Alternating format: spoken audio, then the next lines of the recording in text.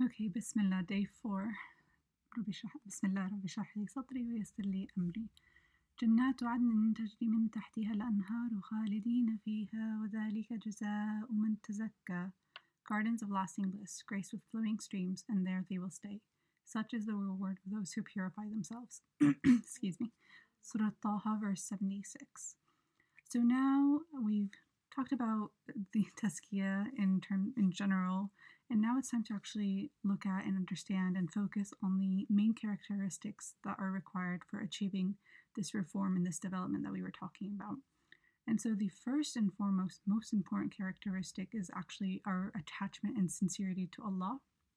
So you might be doing certain things not for the sake of Allah, but rather for family, maybe for selfish reasons, or for any reason that comes to your mind. But you won't be 100% successful unless you are fully committed to Allah and that you fully trust and believe in His will and His plans for you. Therefore, you need to reevaluate everything you're doing in this life and change your focus from being man-centered to God-centered, so that everything you do is for the sake of Allah. Everything is for Him. We should only look to Allah for reward and place all our trust in Him, but we should also have some fear from His punishment, because hell is a scary place. Another important point is our concern for the hereafter. So yeah, we're on this earth. We are here to do good. We're meant to be guided here. We're meant to be charitable. We're meant to be good Muslims. So all our actions, all our deeds, anything we do in this life, it's actually for the next life. And so therefore, whenever we do something, our focus should be on the consequences of our actions, of our deeds. So are they going to have a positive or negative effect towards our hereafter? So yeah, okay, we may gain things in this worldly life, success, money, all those sort of things. But ultimately, our biggest aim is to gain the hereafter. And so if we achieve success, if we're praised, if we're rewarded in this life, yeah, that's nice. We're allowed to do that. But our thoughts should always be centered around pleasing Allah. We shouldn't care about what people's views are. And our actions and deeds should be geared towards building a house in heaven, inshallah. Because if Allah is pleased with us, then our reward will not be denied. So to summarize, success in the hereafter is the ultimate gain.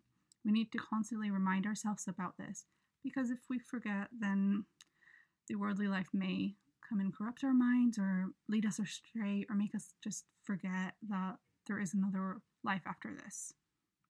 So the final point for today is the final characteristic is excellent conduct.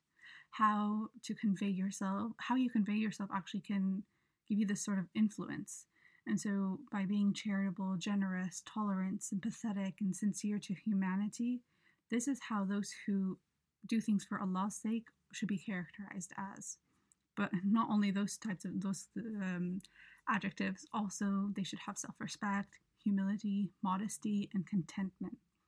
You should do good to yourself and others, be tolerant of others' differences, reconcile when there's some mishap, negate evil with good.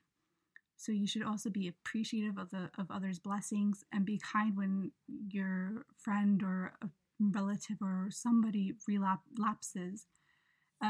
By having such a big heart, you should be able to give others 99 reasons before you judge them or before taking revenge or before cutting them out of your life.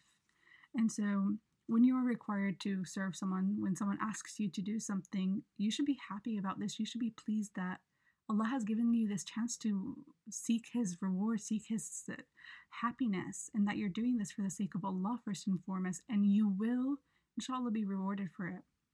You shouldn't care about people's praises or condemnation. Only Allah matters. And so I want to use this hadith عن أبي الدرداء رضي الله عنه عن النبي صلى الله عليه وسلم قال ما من شيء في الميزان أثقل من حسن الخلق. Abu Darda said, the Prophet ﷺ said, there is nothing which weighs heavier in the balance than good character. And so good character is from the most weighty of good deeds that the servant will find on his scale of righteous deeds. And so this is our reminder that we need to strive for this good conduct. And so that's my moment to reflect for you today, is reflect on how you conduct yourself towards other people. And also about the hereafter. Are you constantly reflecting on the hereafter? Are you constantly thinking about what your actions and deeds are leading you towards? And also reevaluate your attachment and sincerity to Allah. Are there things that you're doing for Allah, or are there things that you're doing for the sake of other people? So that's the moment to reflect. And I'm going to end with a dua, inshallah. Ya Allah, Bismillah. Ya Muqallib al-Khulub, Thabbit qalbana ala dinak. Oh Allah, please allow our hearts to always be attached to your religion, to Islam. Please allow us to constantly remember you whenever we're sad, whenever we're happy. Just always be a constant reminder and always be in our minds and hearts. Let us remember that this life, this world, it's an illusion, and that our ultimate aim is to strive for the hereafter, to be in Jannah. So allow us to continue to do deeds that allow us to be admitted into heaven.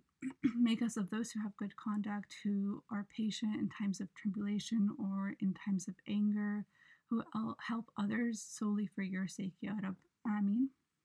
And as always, anything wrong or mistaken is from myself, so forgive me for my shortcomings, and all good is from Allah. Bismillah, alhamdulillah, Rabbi shrah li sadri. سبحانك اللهم وبحمدك أشهد أن لا إله إلا الله وأشهد أن محمدا رسول الله. Inshallah, tomorrow we'll just discuss a few more remaining characteristics. So, assalamu alaikum.